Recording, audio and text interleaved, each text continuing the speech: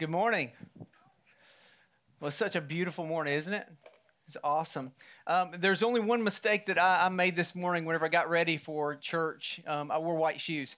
And so I shouldn't have done that, right? I told the last crowd, I was like, I wore white shoes, and now there's grass everywhere, all over the shoes. But I'm so thankful that you're here. My name is Chase Baker. I'm the family pastor, like Pastor Nick said, of Rolling Hills. And it's such an honor for me to be here as we wrap up, as we close out a series called Forward. We're looking at the words of the Apostle Paul in Philippians. We're going to be in chapter 4 today. If you have your copy of scriptures or you have your mobile device, you can go ahead and open up to chapter 4 of Philippians. And so he's writing to the early church. I want you to know that. He's writing to the early church, but he's writing from a place that was so unlikely. He's writing from prison. And this is one of 4 prison letters that the Apostle Paul wrote. And this is to the encouragement of the early church to really push the church forward in their way of thinking, forward in their thoughts and their attitudes, forward in faith. And as we wrap up the series, here's what oftentimes I think you've asked this before. You may have asked it in a different way, but maybe you've said statements like this: I want to move forward in, you fill in the blank. I want to move forward in marriage, in your career, in education, in healthy eating. You want to move forward in those things, which is great, but you also made statements, I want to move forward from. And let's just all fill in that blank, 2020, right? I want to move forward from 2020. But here's like the pre-sermon before the sermon, because the Apostle Paul, he actually said at one point to the early church, he said, Lord, he's praying to God. He said, Lord, would you remove this flesh from me? He was going through a lot. He was going through persecution. He was going through beatings. He was going through unimaginable things. Would you remove this flesh from me? And then the Lord spoke to him and said these words: my grace is sufficient for you. And then he said what? He said, my power is made perfect in weakness. And I really do think that we are in a state of weakness, and we should be. That as the church, we need to be in this posture of weakness, because then the power of God can work in and through us. I believe that's what's happening even in 2020, that we have to take on this posture of weakness to rely on His power even more. So with that said, before we get into it, and I've got several things that we're going to talk about today, I want to hit it fast and furious, all right? So will you do me this favor? Just pray with me before we get started. Father, may we forever be changed by your words. Your word does not return void. Your word is sharper than any double-edged sword. God, may we forever be changed by it. We love you so much, God. Thank you for this opportunity to worship as your church. In Jesus' name, amen. So Philippians chapter 4. In his closing statements to this early church, he begins by opening up with this. So this is kind of big. He's kind of tackling big ideas, and I believe they're relevant for us today. He says this, verse 1, therefore, my brothers and sisters, you who I love and I long for, my joy and my crown. He loves this church. He loves this church that has been so faithful, this church that has provided for him, this church that he has a good relationship with. He said, I love this church. Then he says these words, stand firm in the Lord in this way. Stand firm in the Lord. He reminds them to stand firm. And I'm like, why is he reminding this church that he's so dear to stand firm in the Lord? What's going on in the church? Well, verse 2, I plead with you, Euodia, and I plead with you, Syntyche, to be of the same mind in the Lord. Be of the same mind. See, there's something going on in the early church. There was some leaders that were causing kind of distension in the assembly. They were contentious rather than content. There was disagreements of some sort. We don't know exactly what was going on, but Paul spent some time just in the closing comments of making sure that this disagreements didn't cause division. He made sure to address this big issue in the church. So we get to this point in Scripture, the very first thing. He said the very first thing you need to know in order to move forward, to move the ball down the field, is to first be of one mind. Be of one mind. Here's what I would say to us before we kind of jump into some practical things that Paul gave us. He starts with this, be of one mind. We are the church, and God has called us to be one. I feel like we need to know that. I feel like we need to rest in that. To keep working together, this is called togetherness, regardless of distinctives. We're all not the same, clearly. Like if I sat down with each of you and we discussed different parts, different ideas about the Bible, or different teaching methods, or sports or music, we probably wouldn't agree 100%, would we? And sometimes, this is funny, sometimes it's complicated working with people that just don't think the same way that you think, right? But Paul is saying here, unity doesn't mean we are not diverse, but it does mean that we are not divided. Unity doesn't mean we're not diverse. It means that we are not divided. It's good to be different, not divided. But when we are divided, we're not working together. So here's an activity. This is not for the kids. This is all for the adults. Here's what I want you to do. I want you to turn to your neighbor, whoever that may be, and I want you to tell them this. Okay, you ready? It's okay. Go ahead. It's okay that you're not as right as me.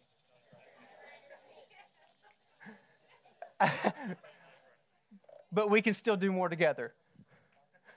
You have to say that last part. We can still do more together. Okay. It's not okay just to end on you're not as right as me. Okay? We can do more together. And the one thing that connects us all is the gospel of Jesus. And that means whatever we're facing, however difficult it may seem, however impossible it may seem, becomes possible when we do this thing together. Carry one another's burdens. Love one another really well. We have to work together. Jesus even spoke to this idea of togetherness. He spoke to this idea of oneness. When he prayed for the early church, in John chapter 17, he prayed for the early church. He prayed for all believers, and he could have prayed for anything. He could have prayed for protection. He could have prayed for provision. He could have prayed free from persecution. He didn't pray for any of those things. What did he pray for? He prayed that the church would be one. He prayed for oneness, that they would be one under the umbrella of Jesus. So, he prays for unity, and that's how Paul chooses to begin this closing chapter to the Philippians. And we can't, what he's referring to is we can't move forward divided. We can't move forward divided. And then, after he establishes we are to be in this together, we are to be one in the same mind, then he gives 4 practical ways in order for the church to move forward in faith. Are you ready? 4 practical ways. In the first, he says this in verse 4. Rejoice in the Lord always. I say it again. Rejoice. Number 1 you need to know is be joyful. Say be joyful. Be joyful. Rejoice means to feel or show great joy or delight. Paul knows that conflict can divide us. Paul knows that the early church is going to face persecution. Paul knows that we're going to all face suffering in this life. But when we rejoice, it gives us a new perspective. You see, the problems are not as big as the praise. The problems are not as big as the praise. And Paul writes from experience. Let me just tell you that he wrote a letter to the early church in Corinth. And in this letter, he talked about his sufferings. And this is what he said. I've been in prison. I've been flogged. Been exposed to death again and again. 5 times I received 40 lashes. 3 times beaten with a rod. Once I was pelted with stones. 3 times I was shipwrecked. Spent the night in the open seas. Been constantly on the move. Been in danger from rivers and bandits. Fled from Jews and Gentiles. Been cold and hungry. We think 2020 is hard. This guy had it rough. But what Paul's getting at, he said, you don't have to be joyful for the circumstances, but we can be joyful in them. Here's what rejoicing comes from. Rejoicing comes from a deeper understanding of eternity. People can rejoice when death has been defeated. People can rejoice when they know the author and perfecter of faith. People can rejoice when they know that this is not the end. That this is not the end. It allows us to view life a little bit differently. So the first thing is be joyful. And the second thing that he says in verse 5, he says, let your gentleness be evident to all. That what? That the Lord is near. The second thing Paul wants us to do as a church to move forward is be gentle. Be gentle. So be joyful and be gentle.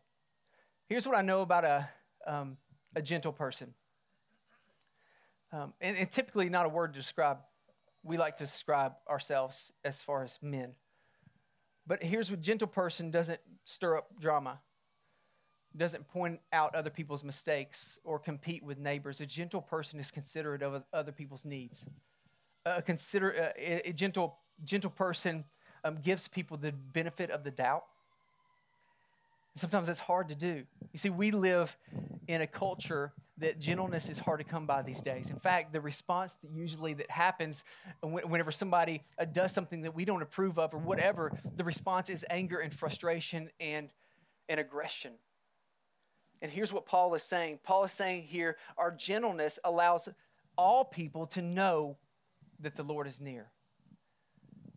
It allows all people. So how we respond, in our response in gentleness, it allows people to see the Lord and know that he is near. So be joyful. I told you I was going. Be joyful. Be gentle. And then he moves on. He says, don't be anxious about anything, but in every situation, by prayer and petition, with thanksgiving, present your requests to God. In other words, if you don't know how to respond to this life, pray. Pray. So the third thing is pray often. Pray often. If you're anxious, pray. The stats on anxiety are staggering. I can go on and on about the stats on anxiety, but there's one that's pretty dear to my heart because I work with families, I work with teenagers and kids all the time, is this. They say that the average high school student today has as much anxiety as the average psychiatric patient of the 1950s. That hurts. And the interesting thing about the response to anxiety, the solution, he says, is to pray. And when we pray consistently, he says, the peace of God will guard your heart and your mind. This peace is not found in things around you, found in the people around you telling you that all is well. It's not found that way. It comes to a peace that comes from above all those things that are not well to the one that is well and lets you see that he's working all things according to his plan. What's interesting here is that Paul is in prison, and he has a different perspective on what a guard is supposed to do. And so there's a guard literally outside his door, but the guard is doing two things. It's keeping Paul from going places, but it's also doing what? It's keeping everything else from getting to him. So that's what he says the peace of God does. It says the peace of God, when you pray, that's what prayer does. The peace of God will work in you and protect you from those things outside the world, outside in our world, and protect your heart and protect your mind. So that's what he says. He says, hey, be joyful, be gentle, pray often. And then Paul just takes a few minutes, is where I'm going to focus most of our time on today, that I believe is a driver for all these other things. In fact, I believe he sums up the entire book with these words. It kind of drives our thoughts and how we stand firm. It drives our joy, drives our gentle approach, drives our prayers. And he says this, you ready? Verse 8. Finally, brothers and sisters, whatever is true, whatever is noble, whatever is right, whatever is pure, whatever is lovely, whatever is admirable. If anything is excellent or praiseworthy, think about such things. See, here's what I do. Here's what I think Paul's doing. He's summing up the whole text. He's summing up the whole text in one sentence. And he lists some pretty awesome things, but I think the one word that stands out over all of these things is the word think. See, Paul tells us to think well. Think well. Here's what I believe. Change requires new thinking. We see in Scripture, Romans 12:2 says, do not be conformed to this world, but be transformed by the renewing of your mind. Colossians 3:2, set your minds on things above, not on the things of this earth. Romans 8:5-6, for those who live according to the flesh set their minds on the things of the flesh, but those who live according to the Spirit set their minds on the things of the Spirit. For to set the mind on the flesh is death, but to set the mind on the Spirit is life and peace.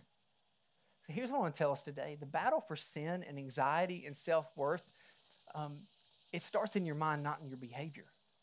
It starts in your mind, not in your behavior. The way we think determines how you feel, and the way you feel determines the way that you act. If you want to change the way you act, you change the way you think. If you want to change the way you feel, you have to change the way you think. For instance, I can say, I need to love my child better. I need to love my child more, but that's not going to work. You can't fight your way into feeling. You can't fight your way into feeling.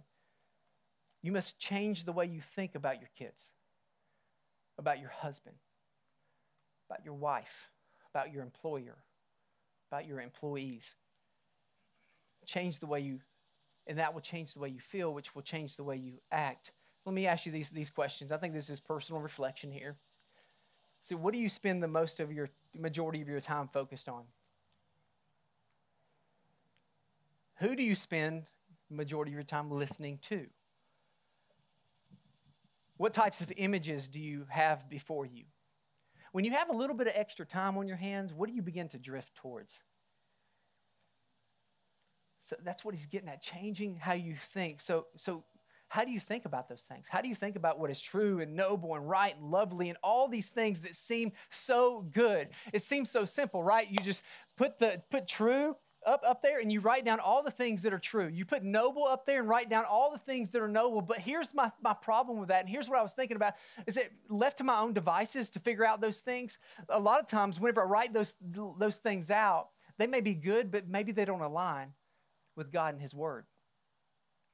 Here's what I mean by that, is that the Apostle Paul also made this statement: for the desires of the flesh are against the spirit, and the desires of the spirit are against the flesh. For these are opposed to one another to keep you from doing the things that you want to do. And then Jeremiah 19:9 says this: the heart is deceitful above all things and desperately sick. Who can understand it? See, that's our sinful nature. And so I'm thinking, well, what is Paul really asking us to do? Think about whatever's true, whatever's honorable, whatever's noble, whatever is right. What is he really asking us to do? Think about what all those words do describe. Jesus. True. Jesus said, I'm the way, the truth, and the life. What is lovely? That God is love. And what is noble? That he willingly sacrificed his life for us. Think about those things. Think about Jesus. Think about what he's done for us and what he's doing in us. Think about those things. You see,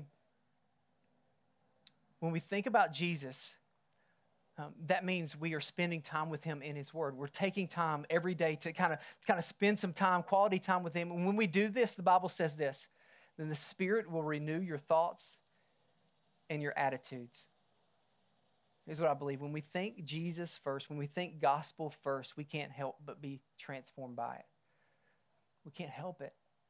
And when we are transformed by it, guess what? We begin to act and do the things that he does. I heard an author and speaker once say this. He said, nothing great ever happens through you until it happens in you. Nothing great ever happens through you until it happens in you. And that's what God desires for us. He knows that the one thing that can change us, to give us a new perspective and to unite us, is to take on the mind and heart of Jesus. That's the one thing that can do it, to become more like him. This is how the church is going to move forward. I think about big issues like racial injustice. I think about our response to pandemics. I think about the election that's coming up, and I think, okay, the only way that's going to help us to respond to those things appropriately is taking on the mind and heart of Jesus, to allow him to transform the way that we think, to spend more time with him. I was thinking about the church in general and our response to 2020. I was like, okay, so some things I think we did appropriate. Some things I don't think we did that well. I'm thinking this is the opportunity for us to say, okay, we are going to fix our eyes and our hearts on Jesus, because whenever we do that, we begin to take on his attitude and his heart, and we begin to treat people differently. We begin to worship a little bit differently. What I believe is going to happen is change will happen as a result. I believe the gospel will advance because we're taking on the heart and the mind of Jesus. You know, I was thinking about this idea of moving forward, and it immediately made me go to a man in my life that has had a deep impact on my faith journey, a story of moving forward. a story where he had to change how he thought about himself and about God. I want to finish with a story today that I started a couple weeks ago whenever I was speaking at another campus, and it's a story about my dad. I told a story about my dad and to close out our series called Life on Purpose, and the point I was trying to make in that series was that our actions have an imprint on the next generation. I was talking about my dad and how much of a deep impact he had on my life, and I'll tell you more about that in just a second. But let me just give you that story. Whenever I was in between my sophomore and junior year of high school, that summer I went on a mission trip with my youth group. And that mission trip was different because my mom and my dad went with me on this mission trip. It was the first time that had ever happened. And so we went on this mission trip, spent a week in Mill Creek, West Virginia. Have you ever heard of Mill Creek? I didn't think so. So we went to Mill Creek, West Virginia. And I had a great week. It was such an awesome week. I didn't know, though, what God was doing in my dad's life. So we got back home, and 2 days later, he called a family meeting. Have you ever had a family meeting? We haven't. This was the first time. And I was like, did somebody die? What happened? What is he going to tell us? So my dad organized this family meeting, and he sat us all down, me, my brothers, and my mom, and he began to tell us what God was doing in his life in Mill Creek, West Virginia. At the end of that whole story, he said these words, and I'll never forget it. He said this. He said, I've been saying no for 15 years. He said, I'm done saying no. It's time for me to say yes. And for the next year, he was a missionary in Mill Creek, West Virginia, and he went to disciple the police chief, the fire chief, and the mayor of this town. Now, that had a deep impact on me, and I'll tell you why and how in just a second. But a couple weeks ago, I called him, and I said, Dad, I've never asked you this question before, but what did you say no to? For 15 years, you said no, and what did you say no to? And he said, that's funny because I've never told you. And then he began to tell me a story that God had a call on his life. And in fact, it called him to be a full-time vocational ministry, to be a youth pastor in Texas. And so he actually moved the family down to Texas. I wasn't born yet, but he moved the family down to Texas. He enrolled in Bible college. He enrolled in school. He was going to get education, but he had a church that he was going to go serve in. And so he started going to this church that he was going to be a youth pastor. And 2 weeks into it, he said, no. So this is not for me. I want to move my family back home. I'm not going to pursue this in my life. I want to pursue other things. And for 15 years, he lived with regret, I think a little bit of shame, and disappointment. And I tell you that story because 15 years later, he changed his thinking. He said yes. The first thing he said yes to was going on a mission trip. And that yes led to him being a missionary. And that yes led to him, God not making only a difference in his life, but making a difference in the next generation. You see, his yes paved the way for a year and a half after his yes. Then his son surrendering his life to full-time vocational ministry, to be youth pastor. That was me. His yes paved the way for me to say yes. So what's interesting, I think, about this whole thing is that God's in the business of redemption and restoration. He redeemed that. He redeemed his no. His no 15 years became my yes 15 years later. Get that? His no to being a youth pastor became my yes because he said yes. Because my dad decided it was time to stop saying no. And I wonder if that's what we need to hear today. And why did I share that story is because moving forward happens in our yeses. It happens whenever we say yes to unity. It happens when we say yes to love. It happens when we say yes to joy. It happens when we say yes to Jesus. Maybe you're in this setting and what you needed to hear more than anything is that God redeems our past. that He wants you to let go of regret and shame and disappointment so you can move forward with Him in grace and love and peace and joy. Maybe you have said no for way too long, and it's time for you to start saying yes. Regardless, here's what I believe. We've got to be a people that move forward in Christ by saying yes. God, whatever you want me to do, however you want me to live, wherever you want to send me, I say yes. What would that take? And I believe that's going to have a deep change and deep impact on the church, but how the church impacts the community. Will you pray with me? Father, we're so thankful for today. God, my prayer is that for us, that we would be a people that say yes. We would say yes to more joy. We would say yes to more gentleness. We would say yes to praying more often. And we would ultimately say yes to you. God, change our hearts and our minds. May we be a people that respond in faith. May we be a people that we say we can live for a lot of things, but the most important thing to live for is you, God. Remind us of that. Forgive us when we fail you. Forgive us when we make this about us, when, God, you're trying to do so much more. In Jesus' name, amen.